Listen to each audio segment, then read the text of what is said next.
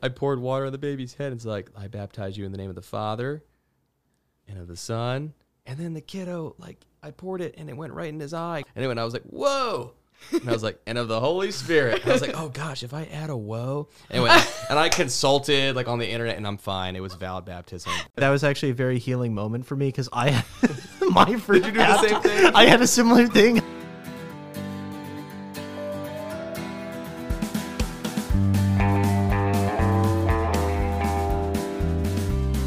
Ladies and gentlemen, welcome to the Crab on the Cross podcast. I'm your host, Mary Rose, and today is the last episode of season 1.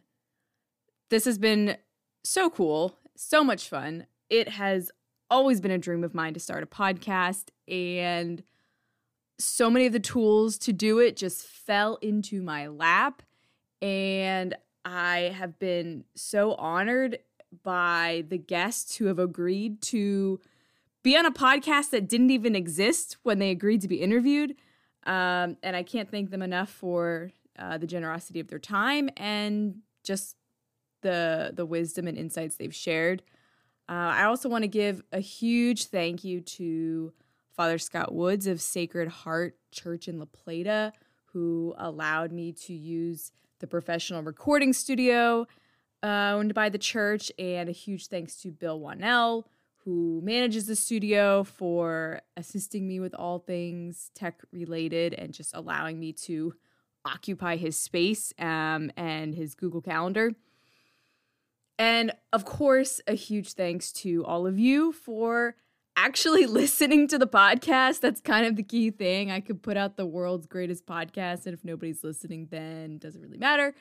So thank you so much for listening. Thank you so much for sharing it with others, for recommending it, and just for all the kind messages I've received from people letting me know that they're enjoying the podcast. Don't worry, the podcast is coming back for a second season. I have a lot of awesome interviews in store for you already, so stick around to the end of the episode, and I'll share a little bit more about season 2. But for now, we're going to take a couple weeks off to enjoy the Christmas season. And also, if you follow me over on YouTube at The Crab and the Cross, I'm going to be releasing a couple short YouTube videos. So you'll have to check those out. Let me know what you think and if there's other topics that you want me to explore. I definitely just want to wish everybody a very Merry Christmas and a Happy New Year. If you follow me on Instagram, there will be some special gift giveaways coming up. I'll be giving away some books from some of the authors that I've interviewed this season, as well as a very, very cool custom Crab and the Cross figurine. So definitely follow me over there at the Crab and the Cross podcast on Instagram. And if you would like to show your support for the podcast, the best way you can do that is to give me a 5-star written review in Apple Podcasts. Just share a couple of sentences about what you enjoy about the podcast and what listeners can expect from it.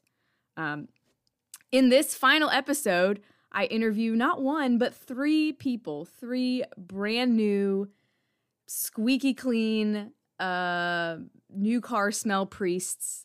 They are 3 men I've known for a long time, long before they were priests, and I'm so honored and humbled to see them stepping into this incredible vocation.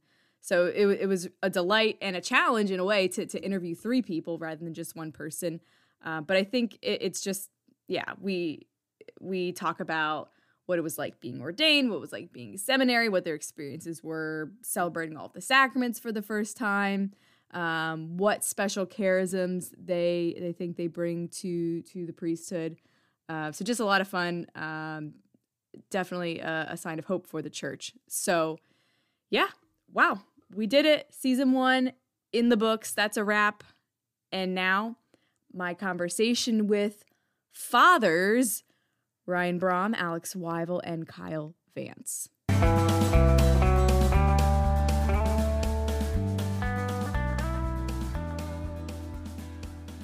testing. Mic check. Mike. Drop. Beautiful. Everyone sounds good. Good. Talk. Yep. Sound Beautiful. All right. So, normally I do I read a bio about the person I'm talking about, but since I've got 3 of you, I'm just gonna when I say start, we're just gonna have you guys introduce yourself. Say, your name, social security number, birthday. Okay. In that order. Mother's maiden name. Okay. Nice. Mothers. My first grade teacher. The name of my first dog. I did I had Your a firstborn dog. Yeah, I was registering for something and recently, and one of the security questions I could have chosen from was, "What's your greatest fear?" Wow. Dang. You're getting existential. Dying now. alone. Thanks for asking. Yeah. I didn't choose that one mainly because I was afraid my greatest fear might change, and then I would forget what my greatest fear was at this point in my life. But it would have been so satisfying to just put nothing. Nothing. Yeah. Or fear itself. Fear itself. Mm. I want people to be afraid of how much they love me. We can do this on record too. Yeah. Oh, it's on. Oh, it's been on the whole time. Yeah, it's recording It's everything. okay. All right, recording Okay. in progress. All right. So I'll just do a little intro, and then I'll have you guys introduce yourselves. Ready? Today is a special day because I have with me in the studio 3 guests. We have 3 priests, under 30, been priests for less than 3 months, I think. That is correct. Still. Yeah. Yes. So I'm going to have you go around and introduce yourself because, priests, some of them are like father first name, some are father last name, some are father first last name. And so I'm just going to let you tell the world how you would like to be addressed. So we'll start over here. Oh, lovely. Hello, my name is Father Braam, Father Ryan Braam, usually just Father Braam. Father Braam. What else do I need to say to introduce That's enough. myself? That's okay, enough. Great. Incredible. Excellent. My name is Father Alex Wyvill, but I go by Father Alex. And my name is Father Kyle Vance, but I usually go by Father Kyle. All right. So we've got 1 father last name, 2 father first names. Yeah, I guess You went I'm by just- your last name back in the day too. No, though. exactly. Yeah. That's Yo, true. That's Braam! true. Yeah. We would call him. I've known all of these men long before. I think I knew all of you before you even entered seminary. This We is were, correct. we were in the musical together. We were in Back several in musicals together. several musicals. You were technically kind of my boss. There was yeah. a thing there, where I was in charge of you. Yeah. Yeah, you reigned benevolently, though. Right. Thank you. But yeah, that's true. We just always called you Braam anyways before Yeah. you were even father. So Yeah. to call you Father Ryan just was like, what's that? Yeah. Even during seminary, it was still Braam. Yeah. Really? Well, except working with the formators, and then it just made them feel like they were my parents or something. So. Okay. So a couple things I want to talk about. You 3 were all in seminary together, right? You were all ordained on the same day. And so I want to hear a little bit about your seminary experience first. Like, how did it compare with what you were expecting going in? That's a good question. Let's see. What did I expect going in? I have to think back and remember what I expected going in. I think going in, I was pretty glad to go in. I'd been at University of Maryland. I was just graduating, but there's a lot of good things that I saw at the seminary. I had been interested in philosophy, and I had been interested in the philosophy program at Catholic University of America for a little while. I had a background in math and physics, but had an interest in philosophy, and so that was really great. And then also I saw the great fraternity that they had at the seminary, and also just, all the opportunities to, grow in prayer and the spiritual life and everything like that. So I think I saw a lot of positives at seminary going in to St. John Paul II Seminary, and that was largely borne out. So Yeah, that's good. I think I had a good sense of what it was going to be like, as much as you can before living the life yourself. And it was also helpful because there's a lot of people when I came in that I knew already, either from Southern Maryland or from University of Maryland. And so it was really nice to have a lot of people that I knew already, at various levels and degrees, to kind of help ease that transition. I think one thing I was surprised about was how difficult seminary could be. And I don't mean difficult in the sense that the school is incredibly hard or that people are mean or anything like that. Or that human formation, which is one of the dimensions of formation emphasized in the program for priestly formation, which we use in the USA, it's a really intensive and comprehensive development of your kind of human abilities to relate to others. So it basically is maturity school. Huh. The Yeah, so human what does that formation aspect of seminary is like maturity school. So it means getting a lot of sometimes blunt feedback, positive and negative, about what's going well and, areas to grow. And it's not, harsh or cruel or anything, but there was a lot of areas in my life that I was really immature. And maybe even I was aware of it, but I didn't expect to be told so frequently. Just so you know, that was immature. So wait, these are like the formators who will sit down with you and say, "Hey, listen." Formators, peers, everything. Okay. I mean, just wow. And it's just in the culture, so it's a good thing. But that feedback ended up being very helpful and life-giving to me. But it was a little bit difficult, I guess. Just before my experience, just growing up and in college, if you were criticized, I tended to take it personally, or to see that as like if someone actually sits down and says, "Hey, I noticed you did this," that means it's registering pretty high on the Richter scale of seriousness. Right. But in seminary, the culture is a little bit more, at least at John Paul II, where I did my first 2 years. So it's a little bit of a younger house. So this kind of correction was more common, I suppose, because it was a little bit more immaturity. I guess it was pretty commonplace actually to receive feedback on, hey, when you asked that question, it was a little bit out of place. Like, oh, okay, Really? But it's So not that, you would but be it's not kinda, that serious, yeah, it's not that's a big like a deal. very small thing. But it's actually really helpful because Yeah. it's just like otherwise you would never know. Sure, absolutely. The way you eat is weird, Braam. Oh man, I kind of want to receive To use that. a hypothetical, Yeah. use a hypothetical example. Yeah. I mean, you eat very normally, Father Braam, but it's just Exceptionally it's actually really normal. helpful to have someone just say, in this community for this 2-year period, we're going to give each other full permission to give a little bit more honest and open feedback about our, how our actions come off to other people, because that's really helpful when you go into a pastoral setting, that you're not accidentally, pushing people away, and you're actually being a bridge to God and not a barrier to Him through your human personality. Yeah. Yeah, no, for sure. I mean, I would definitely echo that. I mean, I guess maybe one nice way to describe it is, like seminary definitely helped to give the tools and the sort of create the culture of living an examined life. And especially, I don't know, I guess like just developing a greater awareness of how one engages with other people and the sort of consequences of like different types of actions, right? And just, and because, we're talking about like seminary and priesthood, I mean, developing that awareness with the understanding that, as a priest, there's like a serious responsibility that's being taken up. So just kind of riffing off Father Alex in that regard. I mean, I guess the only other I'd say kind of personally is, there was like part of me that was like very excited for and kind of ready for like all of those kind of elements. But I mean, especially looking back in my case, unlike Father Kyle and Father Alex, I hadn't finished college when I entered seminary. I was only 19 when I started. Wow. I had just finished my freshman year of college when I went in. And so in that case, especially now kind of looking back with a fuller picture, like one thing I wasn't expecting was just the sheer extent to which my kind of journey through seminary and kind of growing into the vocation of being a priest, how like personal that was going to be in terms of just like growing as a person and maturing and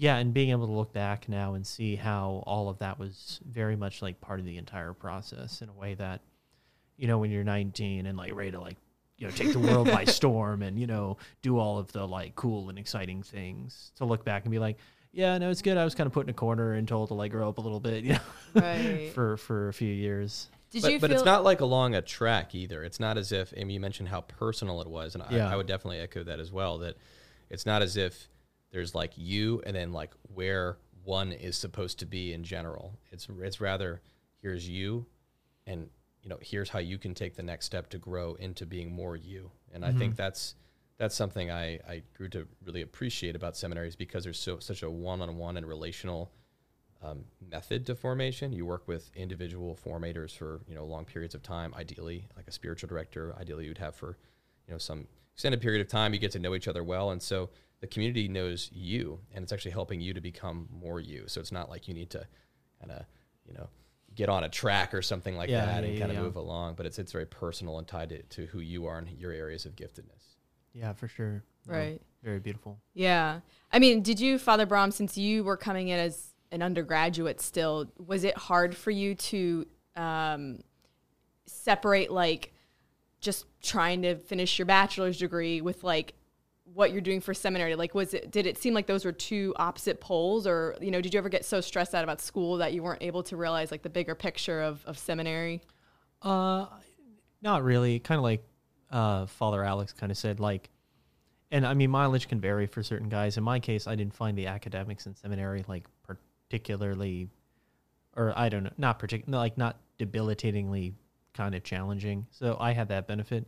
And I mean, I guess the other benefit I had too, and I mean, it was very much just God's gift and God's grace, was when I entered seminary, I was kind of already like full send, like, let's do this. Like already was like pretty confident just kind of in my vocation. Wow. Obviously, I mean, the church had to do her part to sort of say like, all right, let's figure out this Ryan Braam guy. Like, do we actually want to be a priest, you know? Do we want him? Do we even want him? But at least on my part, yeah, like God was just very good to me to give me, just like a lot of kind of energy and confidence just to be able to kind of hit the ground running and kind of go forward in that regard. So in that sense, like, yeah, coming in while an undergrad wasn't that didn't present any sort of particular challenges, because for me it was like, oh, well, I'm finishing undergrad, but I'm in seminary, and okay, cool, because, yeah, I'm pretty sure God wants me to be a priest, so, like, yeah, this is just the way to do it. Bing, bang, boom. Yeah, yeah. What about you two? Were you pretty confident in your vocation of the priesthood when you entered? I'd say I think I was still figuring it out. I felt confident that I think the Lord wanted me to enter seminary at that point, but I think it was still something that was going to be continued to be discerned, which is part of the process of seminary at times. You know, some guys do come in very confident, and even some of the guys who do come in very confident don't always end up getting ordained. They might discern out later that it's not for them. But some guys do come in very confident, and then other guys are like, hey, I think this is the next step that I'm being called to, and we're going to continue to figure it out from here, and it's going to continue to be a discernment process for a few years until we start to get close to ordination.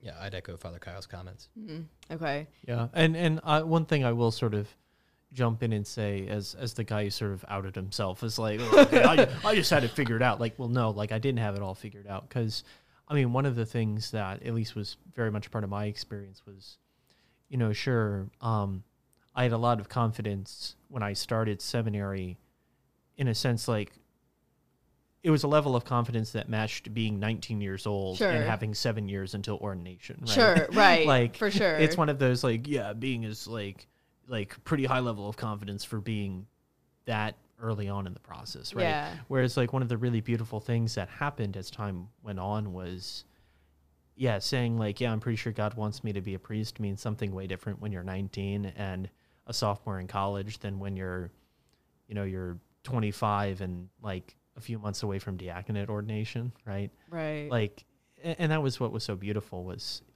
as time went on, like, by God's grace, in a sense, being able to give a deeper yes, as ordination was getting closer, which ultimately, I mean, culminates in the rite of ordination itself, when you're called by name and you stand and say present.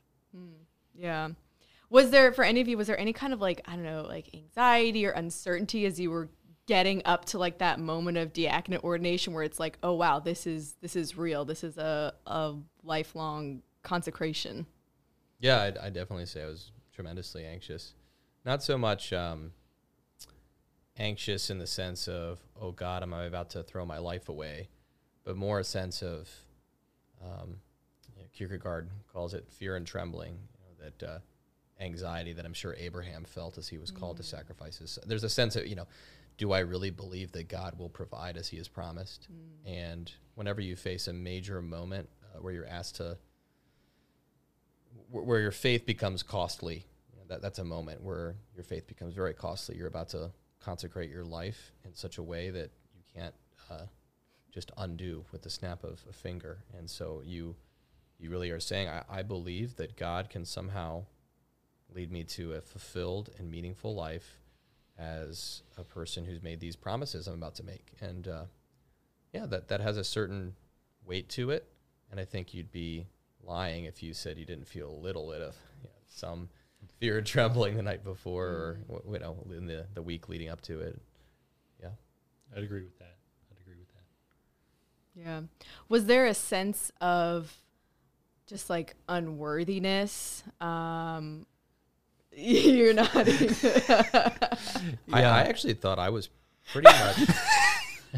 pretty much completely worthy of the priesthood. Wow. You were God's gift to us. Yeah. I mean, it continues to be. Yeah. So, I really don't know what you're talking about. I mean, what I will say is I definitely remember. Yeah. It's just for the viewers at home. I definitely will say an interesting experience I had was I actually didn't become, put it this way, I remember early on in seminary, and again, I was like, rah, rah, and, would hear guys sort of be like, oh man, I'm not worthy, and I'd just be sort of like, really guys, come on, like, like you think it's like a false humility that they're sort of putting on? Not like a false humility, but I don't know. It was just like, that just never was a thing I really was wrestling with. Okay. But then like, lo and behold, it's like, starting like a year out from when diaconate ordination was going to take place, and you're just like, oh my goodness, like in a way I have not realized before. Yeah. I am not cut out for, but just like, wow, this is asking a lot.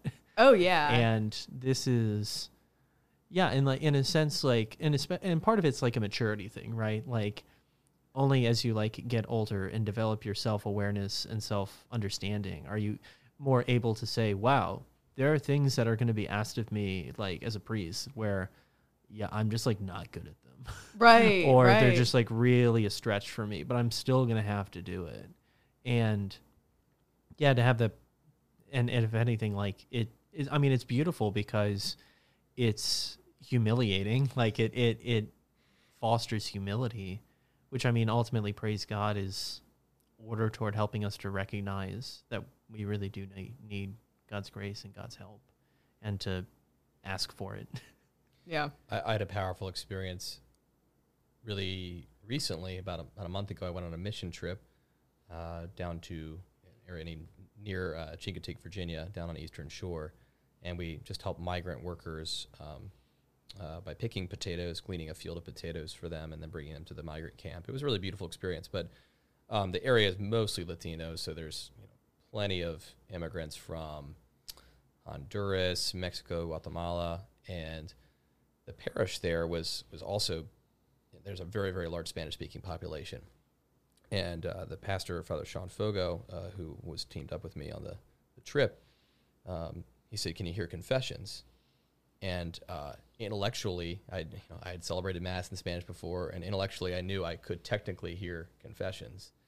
And I had the formula of absolution in Spanish and things like that. But boy, that was the first time I heard confessions in Spanish. And there's like you say, it's humiliating because here I am.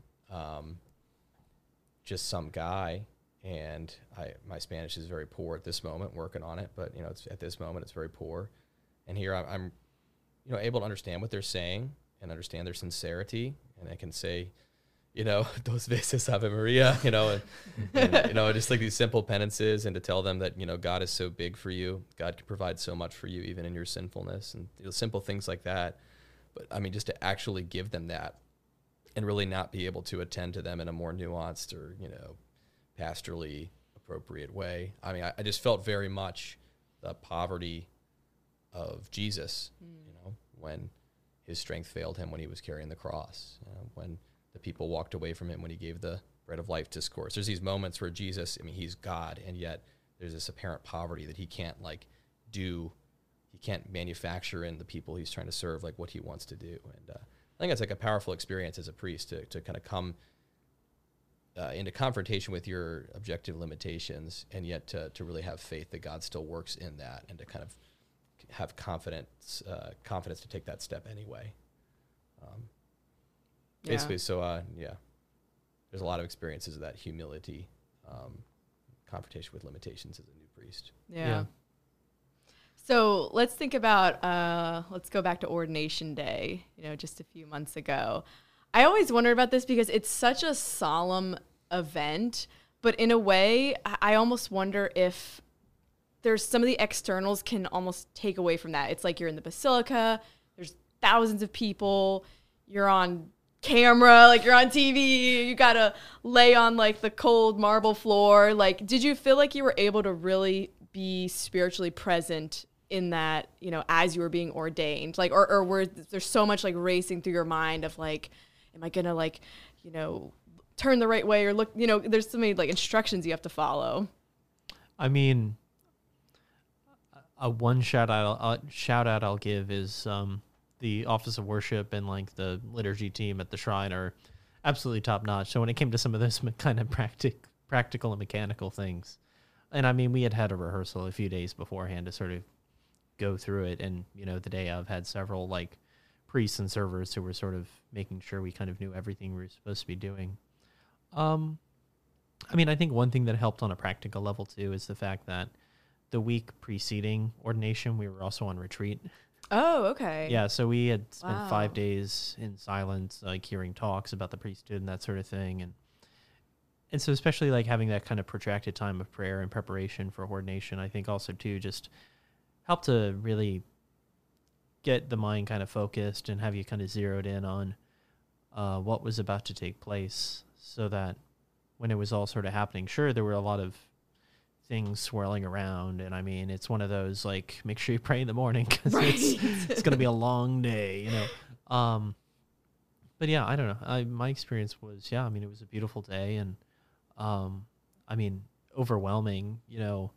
I can't state I mean, this isn't maybe ordination itself, but I mean, I can't like overstate the sheer number of times in like the first like month of priesthood I'd just like look in the mirror and be like, I'm a priest. Yeah. So I'll say that the ordination experience was a blur with moments of tremendous clarity. And if you watch the ritual, there's, in a sense, normal mass forms the skeleton, but with the actual ordination rite in the middle there, those moments where each man individually goes up and does a thing with the bishop one-on-one. Sometimes it's making the promise of obedience, and it's getting your hand anointed. When he lays his hands on your head, these little moments, I can definitely remember those crystal clear.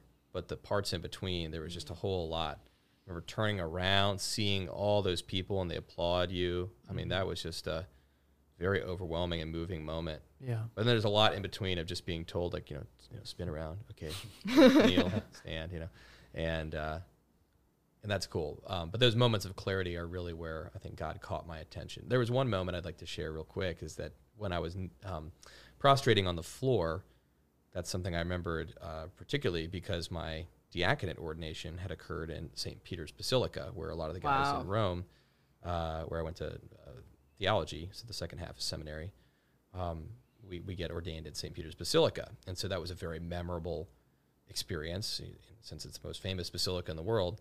But then a year later, here I am at the shrine in D.C., and the thing I remembered most was, as I was prostrating, I could see in the reflection of the marble the Trinity Dome. Whoa. And, it's all the saints. Yeah. And so, like, the one thing I could see was just, like, the saints that we were asking to pray for us. And it was perfectly reflected in the marble. Wow. And it was just a moment of feeling their nearness and a sense of their provision in my life, even when I felt very overwhelmed and, if you will, lost in the sea of, energy and excitement.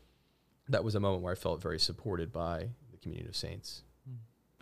Yeah, it was kind of a somewhat surreal day, and like you said, sometimes some of it, looking back, is a little bit of a blur. But I think it was some of the nice moments, especially where just being able to be there with your class, and we were kind of joking around a little bit right before the ordination, and downstairs in this vesting room, and then also just some of the firsts for us. Our first time celebrating a mass was at that ordination mass. And Oh, that's right. Yeah, that's where you all can celebrate. Yeah, we all can celebrate it. And so, kind of the mix of, wow, this is really cool, it's my first mass, versus at the same time thinking, oh man, how do I do this right?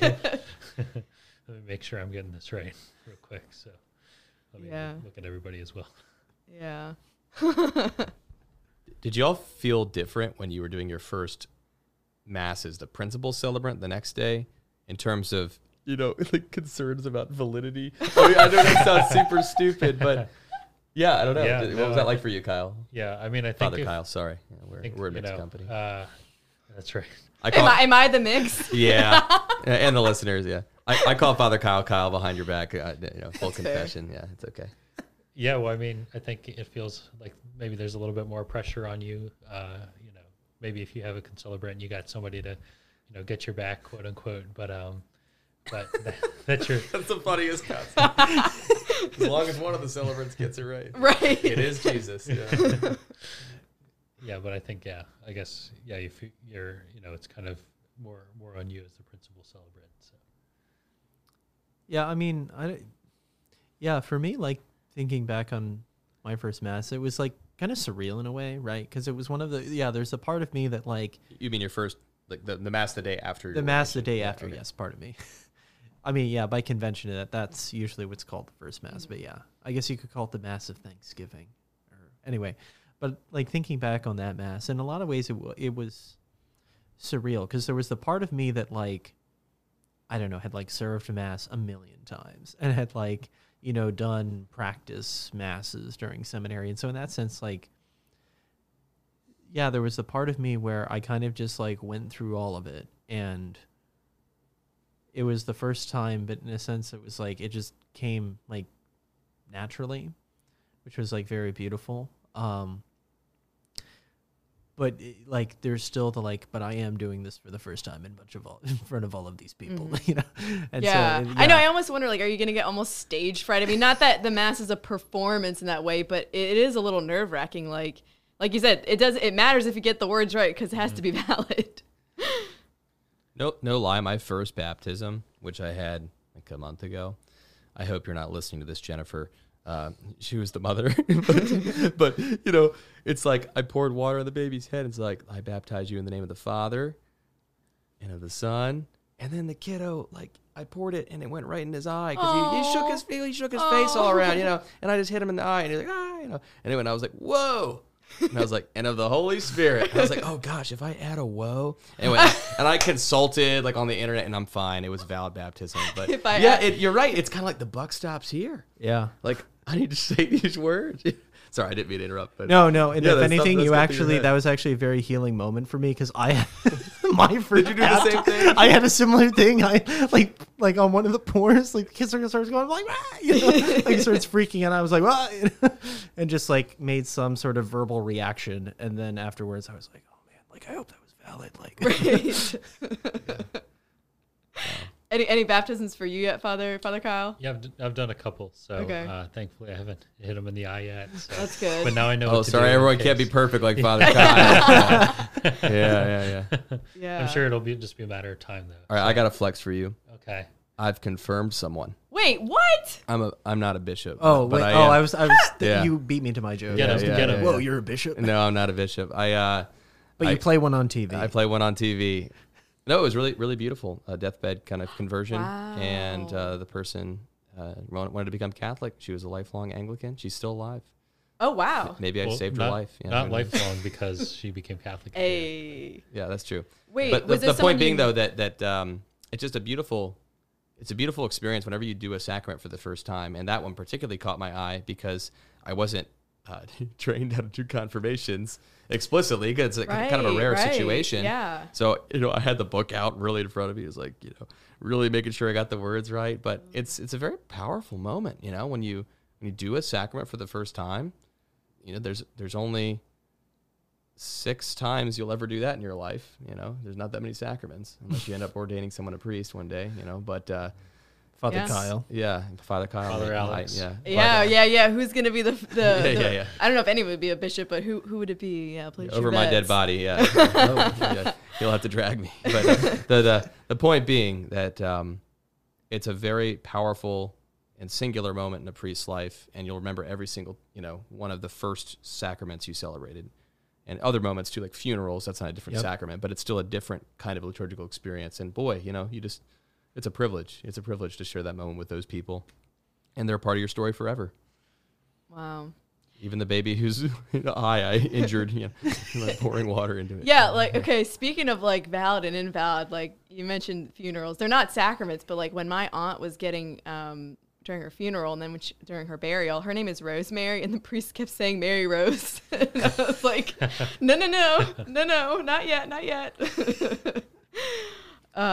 That's funny because kind of morbid. It was really not a good moment for me. Yeah, well, and that's just really funny too, because like one of the classic things, pull back the curtain on this one. Like one of the classic things when it comes to like funerals, baptisms, weddings, it's like, oh man, got to make sure I have the names down. Yeah, because I mean, like, sure, you have some people, like some cases, like I mean, praise God, where it's like you're doing the marriage for like friend of yours, or you're baptizing your friend's kid, like their personal connections, and it's like of course I'm gonna remember the name, But there are other cases where you just meet so many people as a priest, and names get swirled around, and that's sort of like the classic horror story to like right. I now pronounce you. Yeah, do you say the wrong names for the vows, and then you have to. I guess you have to redo it, right? Do you, Thomas, take Shirley? And well, I mean, usually the couple says the vows. So I guess that's true.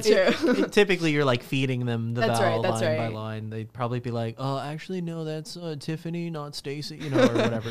Well, when were any of you at my younger sister's wedding, Liz and Richie? Yeah, I was there.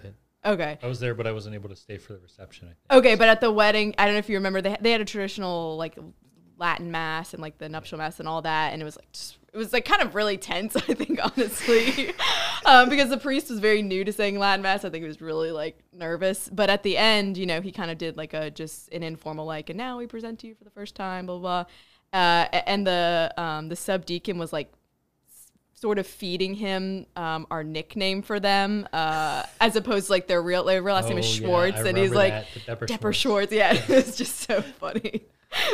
Wait, did the priest end up saying like? Yeah, Father Scott. He was like Miss Elizabeth and Linwood and Elizabeth Depper Schwartz, and he was like, I mean Depper Schmidt. I mean Schwartz. It was great, and we all needed it because we were all just like a sigh of relief after this like 2.5 hour like Latin journey. But anyways, so no one else has said a confirmation? Nope. Anyone else? Anyone did any marriages? Yeah, any marriages? I've done a marriage before, but it actually was while I was a deacon. It was a convalidation. So okay. Oh, cool. I haven't had any marriages yet as a priest. Yo, that counts, man. That counts. That counts, man. It's our father, man. Father man. Padre. Oh my gosh, the teenagers. When I work with teenagers, they all call me like dude and man. I'm like, hey, really? that's Father Dude. Father Dude, that's dude, right. Father man. Padre man. Father man, yeah. Get your act straight. Wow.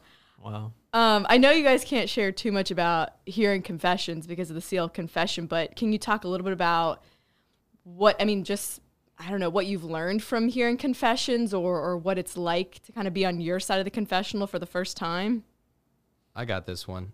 I think it's a common thing that priests say that they don't remember kind of confessions, and it's something that's comforting to say to people in particular, because I think the general intuition would be, I'm a little scared to go to confession because I'm worried the priest will remember my sins.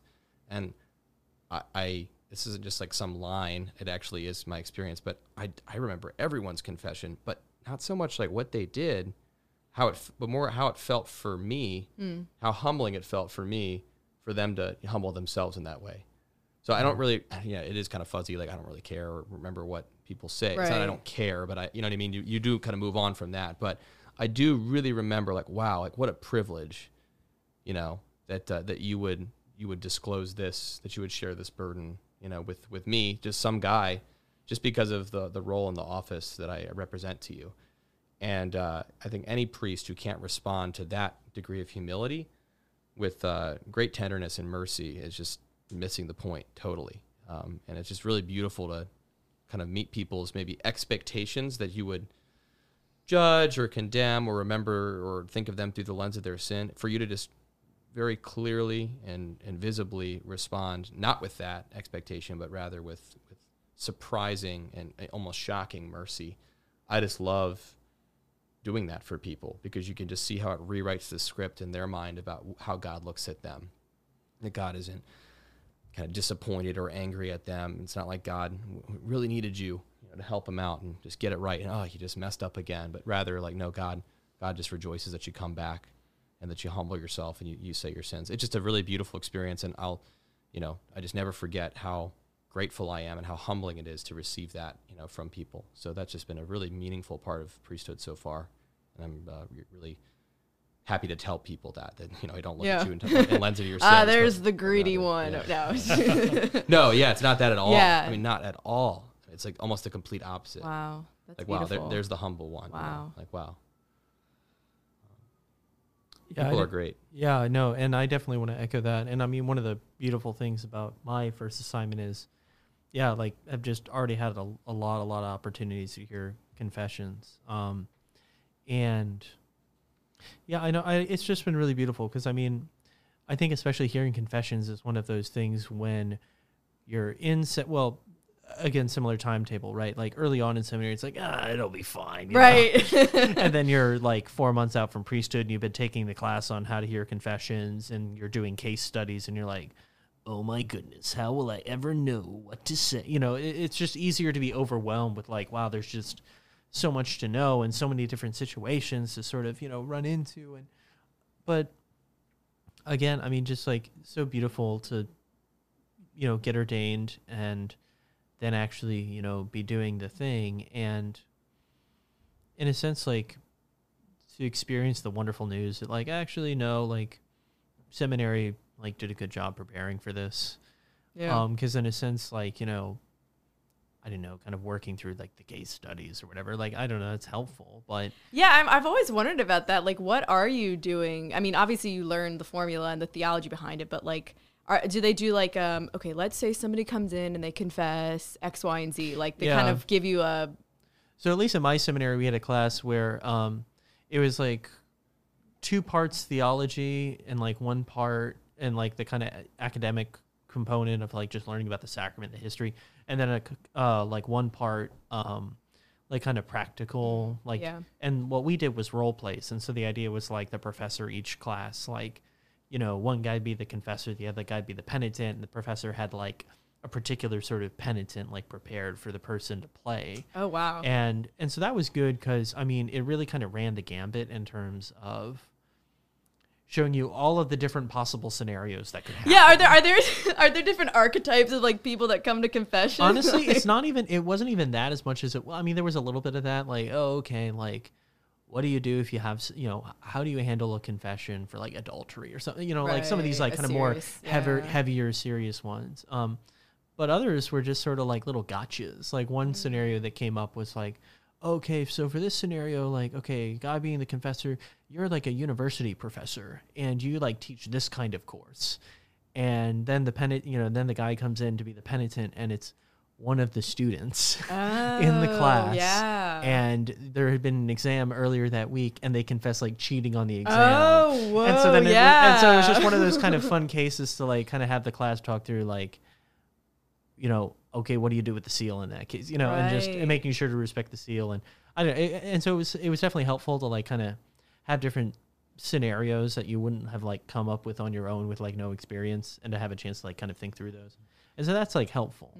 But actually like kind of in the box, hearing the confessions and just realizing like, I don't know, and the other guys can maybe echo this, but I mean, so much of it's just like your own kind of spiritual formation, your own relationship with the Lord that's very much kind of supporting and directing you in terms of like how to engage the people that are coming to confession. Because, yeah, I mean, that in a sense, like, not in a sense, I mean, like, that's at the heart of what the whole thing's about, Yeah. Yeah, I think one of the cool things about confession, too, is just that it's one of the places where you get to encounter people at the deepest level in your ministry and get to hear people's stories in a way that you don't always get to hear outside the confessional as well, unless you perhaps like get to know them really, really, really well. So, and even then, maybe you still hear things that you would never really hear otherwise, and it's kind of beautiful stories even as people are struggling at times.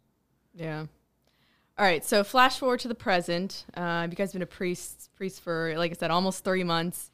What has that been like? Do you feel like you're getting into the routine of the life of a priesthood, or is it still every day is like you never know what to expect? I mean, what has it been like? I'm a big fan of, my rector told me once at my seminary I was just at, he said, take 1 6-hour chunk of your day. So if most people are awake for about 18 hours of the day, or 16 to 18 hours, take one 5 or 6 hour chunk, and that should be kind of defined by you. And that's really, really important, because I noticed that a lot of priests, the tendency is to kind of collapse most of your schedule into like reaction mode, where you're on call and responding to the needs of other people, which is beautiful and awesome. But chances are, if you were to live 100% of your life in reaction to emergencies mode, you're probably at least going to neglect prayer, study, exercise, reasonable self-care. I don't mean like taking bubble baths. I mean like doing things that are a little bit challenging, but also are recreational for you, in the sense they recreate you, going out and hanging out with your friends. That's challenging. You have to call a friend. You have to plan a time. No, I'm serious. It's true. It's true. I was in my parish assignment this summer. It was just a brief pro temp assignment, but I was in Huntingtown, and I was in a bit of a young priest desert, in the sense that I was about 45 minutes from the nearest priest who was in my ordination class. So that was a little challenging, that I was a little far away from other priests who were close to age in me. And sure enough, there was a 2-week period where my day off just got gobbled up by administrative tasks, getting the car oil change, going to the grocery store, got to update my driver's license. I got summoned to jury duty. Oh, no. You just have to take care of stuff. And I felt it. After 2 weeks of not having a proper day off, I mean, sure, getting dinners with families are awesome, but you are a little bit on call. Mm-hmm. You're a little bit on when you're at a family's house. You might love the family. They're wonderful, but they're still your parishioners. And so sure enough, something might come up that's business. Like, hey, did you talk to the pastor about so-and-so? Because I was thinking about, and all of a sudden we're talking about work again. Whereas everyone who, works normal people jobs, not priest job, but normal people jobs, like there's a healthy appreciation of the need to have some space in your life that is, separate from that, where you can decompress a little bit from the concerns you spend most of your day attending to. So for me, that 6-hour rule is crucial, to try to block it into one chunk of time where you say, I'm just going to take care of kind of my stuff for this time, so that it doesn't creep into things like your day off, or ideally you're actually, making that 45-minute drive to make sure you're spending time with other priests. Make sure you're taking time to do, activities you like, hobbies you like, things that are a little bit more recreational for you. And that 6-hour rule has been a huge part, like the backbone, actually, of my schedule. I make it the first 6 hours of my day. So I, get up, I pray, eat a little bit of breakfast, get some reading in, go to the gym, and then I come into work. I'm a little bit later. Yeah. I'll have my morning mass in there as well. So I will come in and say mass, but I get right out of there, and I kind of make sure I keep praying and keep doing the things I need to do.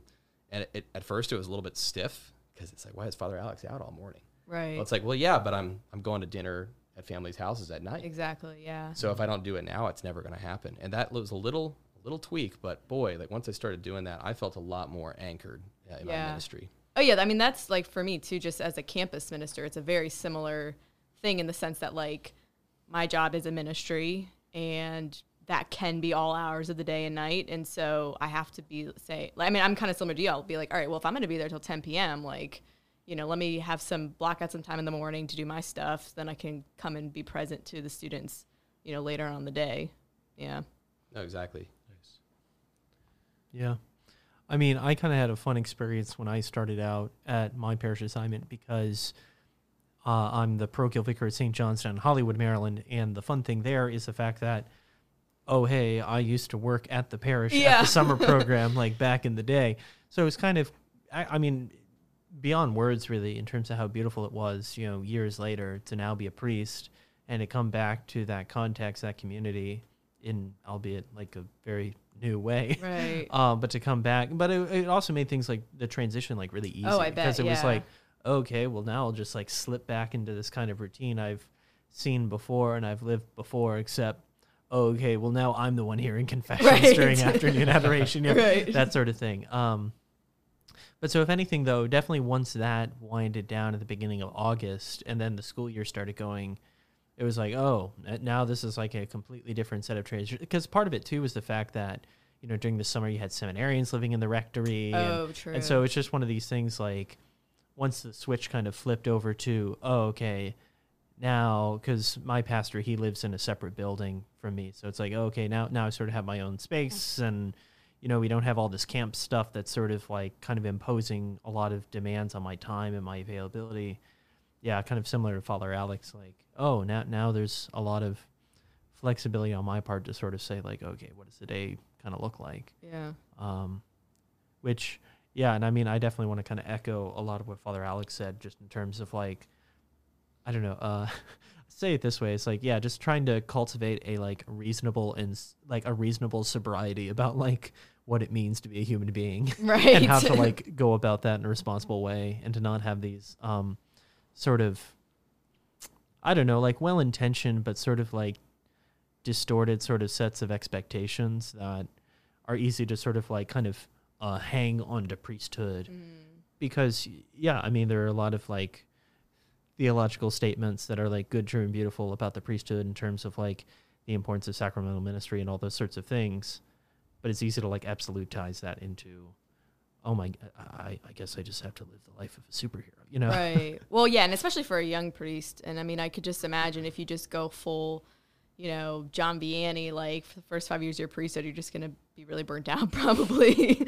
And then you're going to like reassess like your whole life. And it might be, good to kind of allow God to form you, maybe into this John Vianney who spends 18 hours a day, here in the sacraments or doing sacraments, but it's an expression of your own charisms, and that's the key. Yeah. Like, I think every one of us can point to things that we have like unlimited energy for, but they would be 3 different things, or maybe whatever. Maybe some of us have multiple things. I love doing admin. I love spreadsheets and data analysis. That is a gift, though. That is such... And I thought that other people like this, and actually, no one likes it. Is that why you'll work in the pastoral center in the future? Oh God! Oh no! Oh no! Wait, now I'm curious. I said it on record. No, but I love it. So that we did a parish survey, and I wanted to collect the data and analyze who needs outreach, and organize a targeted outreach program and all that. And it was like I just whipped up an Excel spreadsheet and did that, and it was awesome. And they were like, "Wow, thanks for taking one for the team." It's like, are you kidding? Like I would do this for fun, Like this was so fun. And, conditional formatting, don't get me started, Oh, if they know 3 or more households, it's a green cell automatically. Oh, my gosh. 1 to 2 households, yellow cell. They're in danger. My secretary. They don't know anyone, red cell. That's like, yeah, it's threat level midnight. So the point being, conditional formatting is great. Admin is a thing that many people find extremely burdensome, and I really like it. But, oh, my gosh, like... all-night vigils in the chapel, that's not my charism. Okay. And I've definitely been on retreats where people were signing up for those midnight, 4 a.m. adoration slots, and I felt I've got to do that because then I'll be John Vianney. Right. And there's a little part of me that wanted to do that, and I have done it. And I noticed the next day, it's like, why did I do that? Was that really coming from God, or is that coming from my own expectations of myself that that's what holiness looks like for me? Maybe that's what holiness looks like for Father Kyle Vance or Father Ryan Braam. It really depends on kind of what the Holy Spirit's doing in your life. But it's important to not trivialize your own charisms because they might be very ordinary, like admin or, leadership or, hospitality, cooking. These are all like legitimate things that some people would have a lot of energy for. But it's also important to not project, certain charisms as being more holy than others and then say, I need to do that because I'm a priest. Right. I mean, yeah, if everyone does the 4 a.m. holy hour, nobody does the 8 p.m. or the, Right. Yeah. It makes sense. Yeah. Or God forbid, the 9 a.m. holy hour after daily mass, like Amen. Normal people do. Hallelujah. That's for me. I'm more of like the noon. I'm like the noon mass and like the 3 p.m. Right. Yeah, like well, you're a college campus minister. That's it's true. understandable. It's true. Yeah.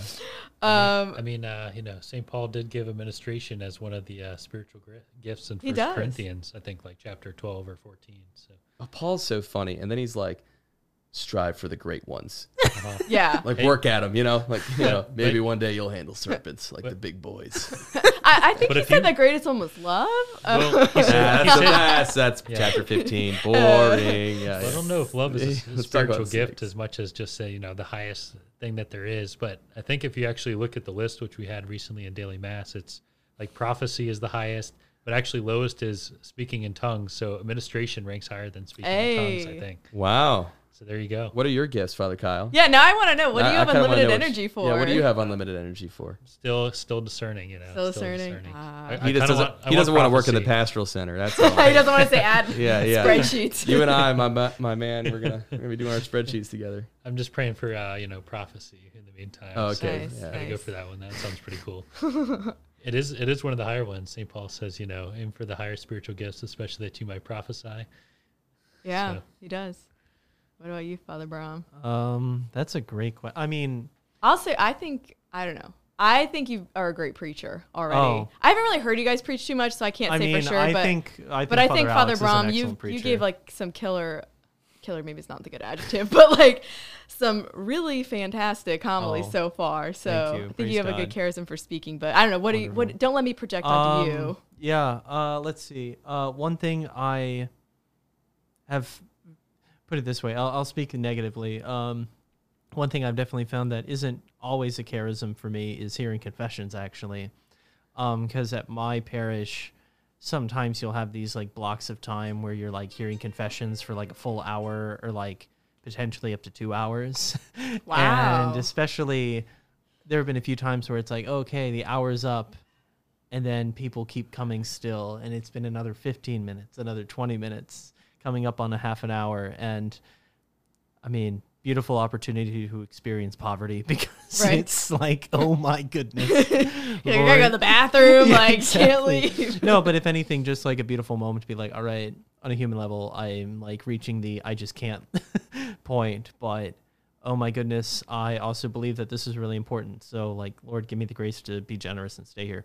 Okay, so, but that was a negative example. Positive example, actually, kind of like Father Alex, I can kind of go on admin tears myself. Ooh. That's probably so nice for your Admin pastor. tears. See, people that have the charism for administration, they would call it a tear, because it's like you start and then the admin's just going. We're on the admin. Well, train. it's just one of it's one of the I don't know. I mean, I can be a little bit of a flimsy, like I have the energy for it, I don't, but it's just one of these things where it's like, all right. I mean, perfect example is like, oh, do we have like a documented process for handling X? No. Excellent. Let me construct it. you use like preset styles like header 1, header 2 as well. That's what the No. hard hitters do. No. If anything, yeah. I think Yeah. you guys will be competing for that job in the pastoral Yeah. side. It's okay. All right, I Yeah. was like literally 30 years old before I even knew that on an Excel sheet, if I just highlighted a column, it would calculate the total for me, like the sum. So like I don't know what the word is, just like backwards in. But you have. Sorry, go ahead. Well, I was gonna say. I mean, I was just gonna kind of like take a shot with due reference, Mary Rose. It's called using Google. Didn't even know that was a thing to Google. Yeah, she didn't know about Google. I do know Wow. about Google, but Okay. but a spreadsheet. I use spreadsheets, but I don't use them properly. I just sort of am like, here's some columns I can arrange information in. I don't know any of the functions that it can like make my life easier. It's, Yeah. All right. Anyway, so let's wrap this up and just briefly share something about what is sort of part of your mission statement as a priest. Like, what do you feel is like at the heart of the priesthood in general, but also maybe in particular, like at this stage in your journey? Father Kyle's still discerning, so we're gonna start with him. All right. I actually kind of already off the hip have one. I would say a really important thing for me already in living the priesthood is, it's not my priesthood, it's Jesus's priesthood, and it's being, in a sense, like exercised and like lived out through me. And if anything, and kind of going off of that, what I've just found really beautiful so far is like, in a sense, having a clarity and a confidence in saying like what part's Jesus's part and like what part it's just like the Ryan Braam part kind of coming out. Because I mean, again, like kind of thinking back to seminary and kind of going off of what Father Alex was saying earlier in terms of like, I don't know, kind of imposing expectations. Like, I don't know, I think there can just be so many kind of assumptions about like, you know, how priests are supposed to sort of like behave or act or be like, you know, and I don't know, it's just been really beautiful. And I don't know, I just very much feel like I've been following the Lord's lead in terms of saying like, nope, I'm Ryan Braam. Hello. Hey. But also having this like reverence for the fact that, yeah, like, you know, it's not just like the Ryan Braam show for the sake of the Ryan Braam show, but the Lord Jesus has this desire and this plan for sort of working through, in a sense, like the sort of visceral ways in which I just am the man that I am. Not like, oh, okay, so I'm incredibly idiosyncratic, like good luck everyone else. Right. But just like having this kind of confidence in like, yeah, like I can't really do anything other than be myself. And yet Jesus works through that. And thank God for that. Yeah, I think like you said, as I was discerning here for a moment. Yes. One of the ideas that had come to mind was you know, in a sense, still trying to figure it out, because as Father Braam said, in a sense, just trying to see what Jesus has in store and kind of making that continued discernment with, okay, where's he leading me might not be always the place where I see at first as well. But well, I don't know, one place I hope that it is that a sort of biblical. I've kind of had a love for the scriptures a lot, and I did some studies recently in scriptures and stuff, so I'd really like to see that come out and play a part. And I know the spiritual director I used to work with would always recommend, like, hey, what I think the church needs right now is a kind of renewal and a synthesis of scripture and spirituality together. I think that sounded very powerful to me. So Nice.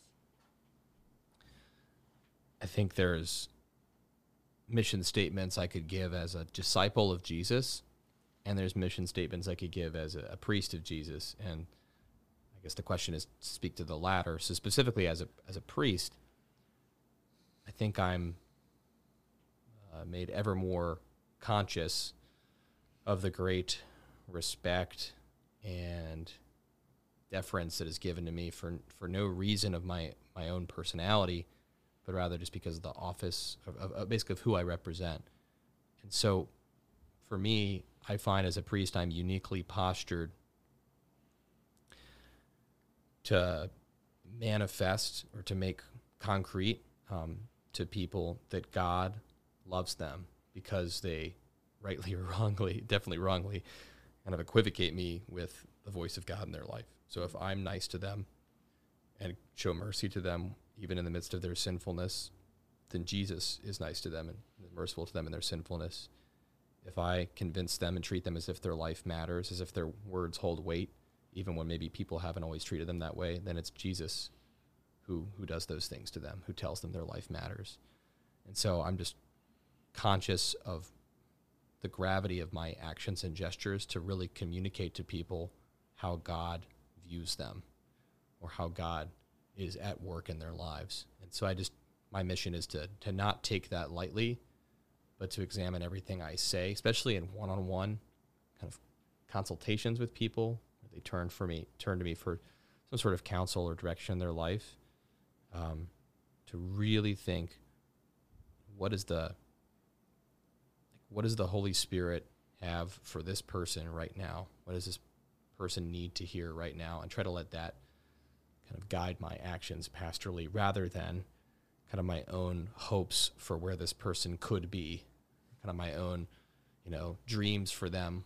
It's kind of like a parent has a good dreams for their kids. Like, I want them to go to this school and, get married and whatever, have kids. And it's great. It might be very noble, but it actually says more about me than about them. So instead, just kind of conscious of the gravity of what my words and actions carry, I try my best to hear what does the Holy Spirit have for them as the very next step right now, and let that guide my words and actions. Nice. Beautiful. Well, thank you so much for joining me today. And, we pray that God has great things in store for you all as his priests. So rock on, says bye. Yeah, rock on. All right. Thank you.